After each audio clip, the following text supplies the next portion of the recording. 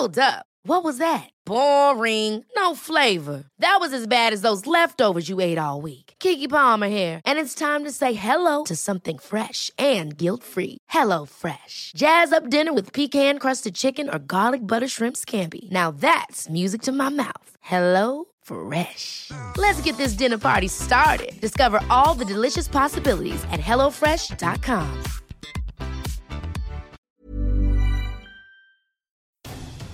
Thank you for joining us for Everything Under the Sun, the AccuWeather podcast. I'm your host, meteorologist Regina Miller, and I'm joined in the studio now by my producer, Andy Robb. Hi, Andy. Hi, Regina. How are you? Good. I'm doing good. What's going on today with our podcast, Andy? Well, hurricane season right around the corner, and we are going to be joined by AccuWeather's very own Marshall Moss and John Porter to discuss AccuWeather's new Real Impact Scale. Right, and you know what? When you think about it, this is something that was very much needed because the Saffir-Simpson scale has been used since the 1960s.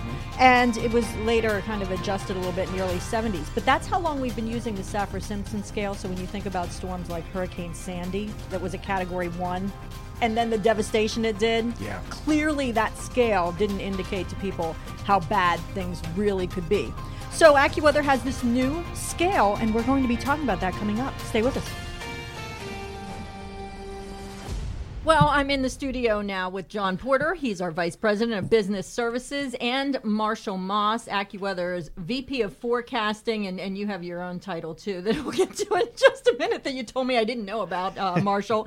But we're talking about a new method of classifying hurricanes, and it's the AccuWeather Real Impact Scale. So thank you both for joining me. I appreciate it. Good to be with you again, Regina. Yeah, happy to be here. Yeah, what's your title? There was a title I never even heard about. The Prescient Overlord of Weather. It was designated on me in a newspaper article in San Diego last year about a rainfall forecast that we hit from over a month out. Prescient Overlord of Weather. Wow. Okay. Well, we're going to have that made on T-shirts. Yeah, and that's definitely T-shirt material. Right. He'd be pleased, I think. I think so too. I think he's already started to print them up. Actually. Yeah.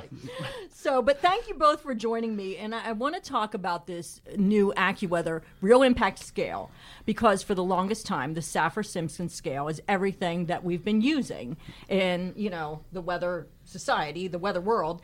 Talk to me about how long AccuWeather's been considering the need for a new scale. Well, we've been looking at this for a couple of years, Regina, and it really comes out of a sense of frustration, I think, that the entire weather community has had in terms of how do we best convey all of the risks that are associated with a landfalling hurricane so that people understand beyond just wind, what kind of factors are going to be in play that may not only affect their safety, but also create damage. So this is something that we've been working on for a couple of years, and I would say that it was elevated in its priority for us based on both Hurricane Harvey in 2017 and then also Hurricane Florence last year in 2018, both major storms that had a tremendous impact from excessive rainfall.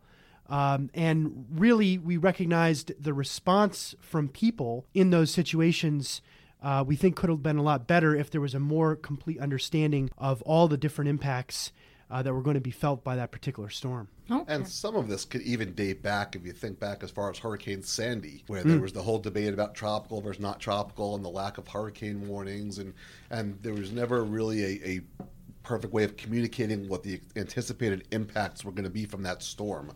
And you look back, Sandy on the Real Impact Scale would be a Category 5 storm. But when it was coming inland, again, there was a lack of hurricane warnings, lack of tropical storm warnings. There were high wind and coastal flood warnings, which are common in those areas. They come out a handful of times per year and don't tend to get a whole lot of attention.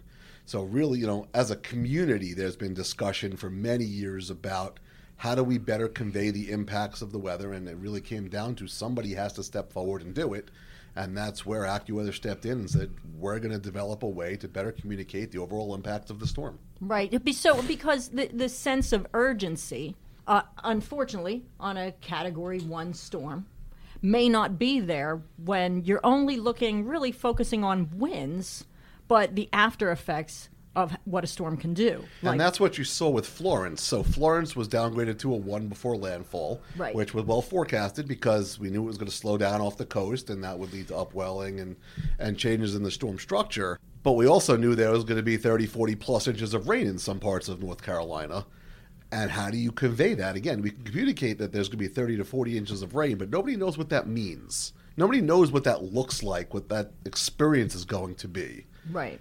So they're really focused on the category. Right. Oh, it's a Category 1 storm. I'm going to let my guard down. Right. And then, boom, all this catastrophic flooding occurs. We wanted a way to better communicate that, to help people make better decisions for their lives around what the impacts of the storms are going to be so that they can protect their families, their businesses, their assets. And that really is the key point there, is really giving people a complete understanding of all the potential risks. And just like you said, Regina, we were obviously heavily involved in expressing all of those impacts. And we got a lot of great feedback from users that they appreciated the understanding of the tremendous impact that flooding rain was going to have from both Harvey and Florence in the areas that were heavily impacted. That was something that we were stressing in all of our broadcasts and all of our forecasts.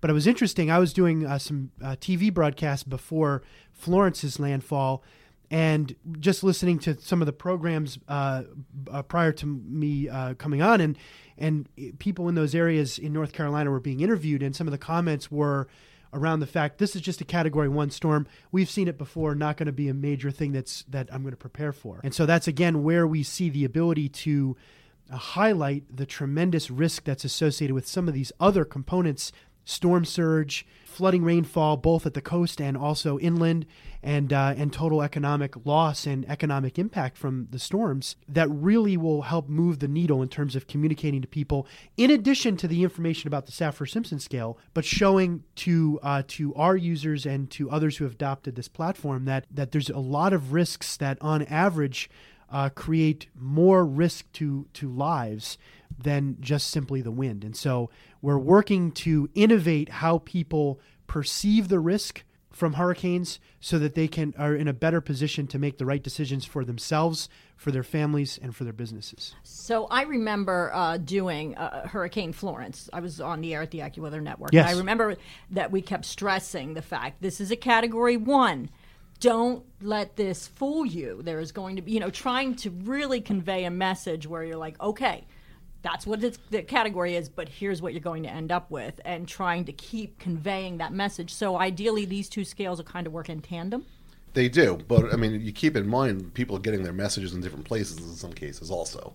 Mm-hmm. So it's really a way of, again, not everybody expresses it the same way or communicates it the same way.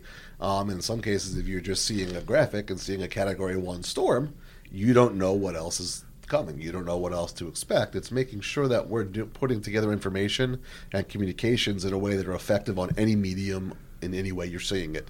And yes, this is additive to the Saffir-Simpson scale. The Saffir-Simpson scale is actually part of the real impact scale, but it's also adding in the fact that you could have catastrophic damage from rainfall, from storm surge, right, economic impacts from the storm. There's even damaging impacts coming upstream of the storm when you think of some of the ones like Michael that came up and brought tornadoes up through Virginia that killed people. Right. There's so many different facets to a storm to consider. The Saffir-Simpson scale just focuses on the wind.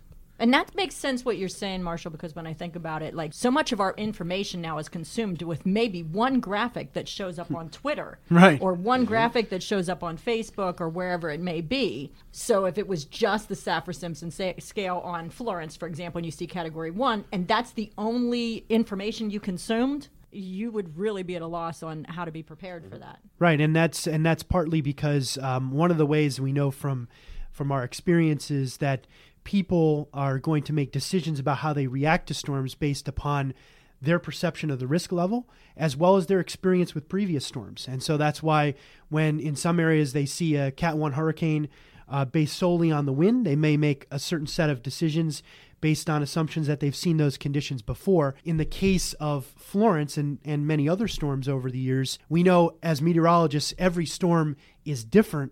Every storm's impact characteristics are very different. And so this is a way now for us to express more of the risks, a more complete picture for people to be able to make the very best decisions as it relates to hurricanes. Because as Marshall was mentioning, there's so many different impacts that are well beyond just simply the wind. Right. Now, let's get specific about the scale. Can you guys explain to me what this new scale looks like, categories? So the categories will range from less than 1 to the similar numbers to the Saffir-Simpson scale, 1, 2, 3, 4, and 5. Okay. The reason we went with a less than 1 area is because we don't want to say 0 if there's going to be some impacts, but they're expected to be minor. Okay. Because even minor impacts, and I'm putting minor in air quotes, could still have some significant impact on people's lives, on property, or what may be. But then you move up into the 1, 2, 3, 4, 5, and the minimum a storm will be is the number on the Saffir-Simpson scale. So it starts with that. But then it's looking at the other impacts of the storm, whether it be, again, the storm surge, whether it be the rainfall, whether it be economic impact anticipated from the storm, and we're raising the categories based on those levels, based on proprietary algorithms and inputs to determine where the storm should fall historically, and we've gone back and rated every storm back to and before 2000. So there's some level of statistics in it. Yes. Oh, absolutely, yeah. Okay. To make sure that we're coming up with the right numbers and the right forecast. So the one thing that I noticed, I have the scale in front of me here, is that you have the wind. It's categorized as the Saffir-Simpson scale, but then you kind of break it down into how that impact is going to be, correct? So like a category 1. Talk to me about a category 1. Well, there's various components, obviously, that go into the characterization of a particular storm on the scale. But we are looking at wind impacts, at rain impacts, both at the coast and obviously inland, where there's just there tends to be a tremendous risk in many cases from inland flooding as it relates to hurricanes in the United States and elsewhere around the world. As well as coastal inundation, so we're talking about storm surge, and then also more broadly the total economic impact from a hurricane as well. Those are some of the factors that some of the many factors that go into the scale, and it's also been designed in a very flexible way, so that as new science and new technology is innovated, we have the ability to easily integrate those components into the scale as well. So it's going to be, as you can see, a much more comprehensive way to describe the impacts of a hurricane than just simply looking at the wind. When you think about the winds in a hurricane, let's say you have a hurricane that has 100-mile-an-hour sustained winds. Mm-hmm. Generally, those winds are only seen over the water and the immediate coastline.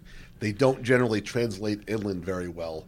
This scale is for land impacts. Okay. So it is only measuring the impacts over land for the storm of what's expected based on these categories. Where people are at, which is a key component. Again, going back to being able to describe and innovate on the way in which people perceive their risks from any individual storm and help them make the very best decisions as to whether they need to evacuate, where they might want to evacuate to, how they're going to respond to a weather situation. It goes back to having a plan and being able to activate that plan and understanding what your risk level is. It's always very important, no matter where you live along the coast or inland in places that are threatened routinely by hurricanes, that you have, before the season starts, an understanding of here are my risks, here's the kind of information that I'm going to need to make decisions, and here's my plan in general, because you don't want to be coming up with those kind of things when you have maybe some cases days or hours to react with a landfalling hurricane. And I saw you have an economic element of this economic loss. So you talked about kind of being fluid or the ability to change, because obviously numbers like that will change as growth changes. Yeah, that's right. And we'd be looking there in that particular category at what's the impact going to be in terms of what kind of damage might occur to homes and to businesses. What might the impact be to commerce? What type of insurance losses may occur? Those are just some of the factors that will go into that particular component. And it's not just where the storm is, but there's downstream economic impacts that are factored in as well. For example, a hurricane coming in along the Gulf Coast affecting the oil rigs, or more importantly the refineries, are going to have a long-term, wide, expansive impact on the price of gas, for example. That's an economic impact. Right. So it's factoring in what are all of the impacts from the storm. And I know often you'll have a storm that comes in, is a hurricane in the Gulf, and then it impacts maybe coming up the Ohio Valley, and then it's slow moving, and then you end up with flooding. And you can have a long period of time where there's a lot of areas. And this is another area in the way of communications that AccuWeather, again, has a history of being very inventive. We don't use the word remnants for a storm from that situation, for example. We'll use tropical rainstorm. Because you have these storms coming in. They're not hurricanes anymore. They're coming in through the Ohio Valley, as you said, and causing flooding. And in some cases, they could kill somebody. And frankly, who wants to be You have somebody killed by remnants. Right, because it, again, does not convey the significance of the event. That's right. We're not only experts in meteorology, but we have decades and decades of experience in terms of how do we communicate that weather insight and those actionable weather forecasts, because we could have the best forecast, but if people don't understand how to use that to make better decisions, then it's not living up to the full potential of that particular forecast. So that's why the innovation in terms of, we've been innovators in terms of how we communicate about the weather for decades. This is another one of those innovations, which we think will have a really a major effect on the ability for people to make better decisions. Well, it's really important, the idea of getting the communication out there. I appreciate you both for sitting down and talking to me today, and I know that as hurricane season, approaches, there will be much more information available. Absolutely. Thanks for having us. Yeah, thank you. Join us back here next week. We'll continue our discussion on hurricanes with our Hurricane Roundtable. But before we wrap up for today, we'll stay on the subject of hurricanes. Here are some things that you could do for hurricane preparedness with AccuWeather Ready.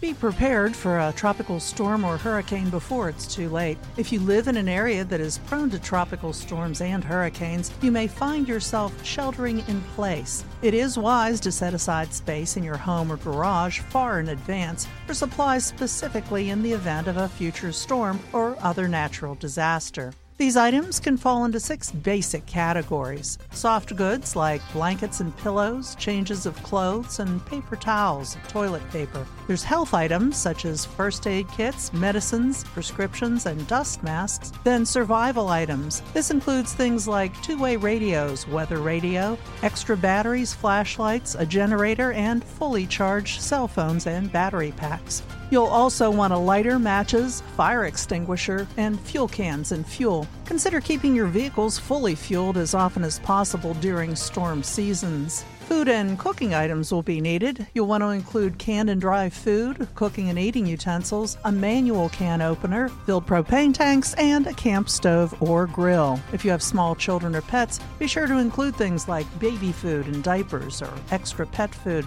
Water can be stored closer to the storm.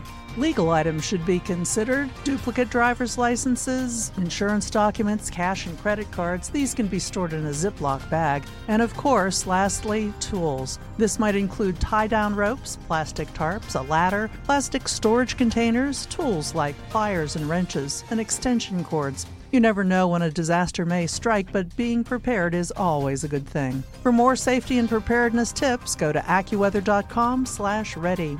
For AccuWeather, I'm Holly Holdren.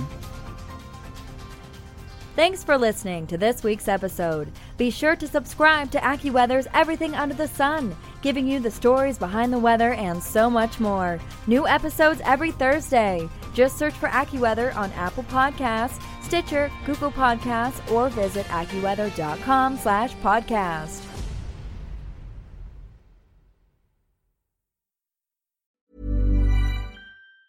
Ever catch yourself eating the same flavorless dinner 3 days in a row? Dreaming of something better? Well, HelloFresh is your guilt-free dream come true, baby. It's me, Keke Palmer. Let's wake up those taste buds with hot, juicy pecan-crusted chicken or garlic butter shrimp scampi.